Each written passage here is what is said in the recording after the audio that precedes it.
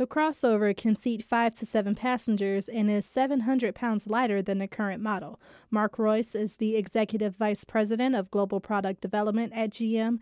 He says the vehicle has a new engine designed for families who like to travel. We're also offering a new 3.6-liter V6 with active fuel management for families that have trailers in tow.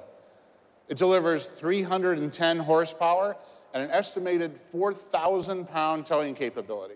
Royce says the crossover also uses a rear camera to help line up the hitch with the vehicle with a new tow vision system. The Acadia will go on the market in the spring. I'm Brianna Tinsley, WDET News.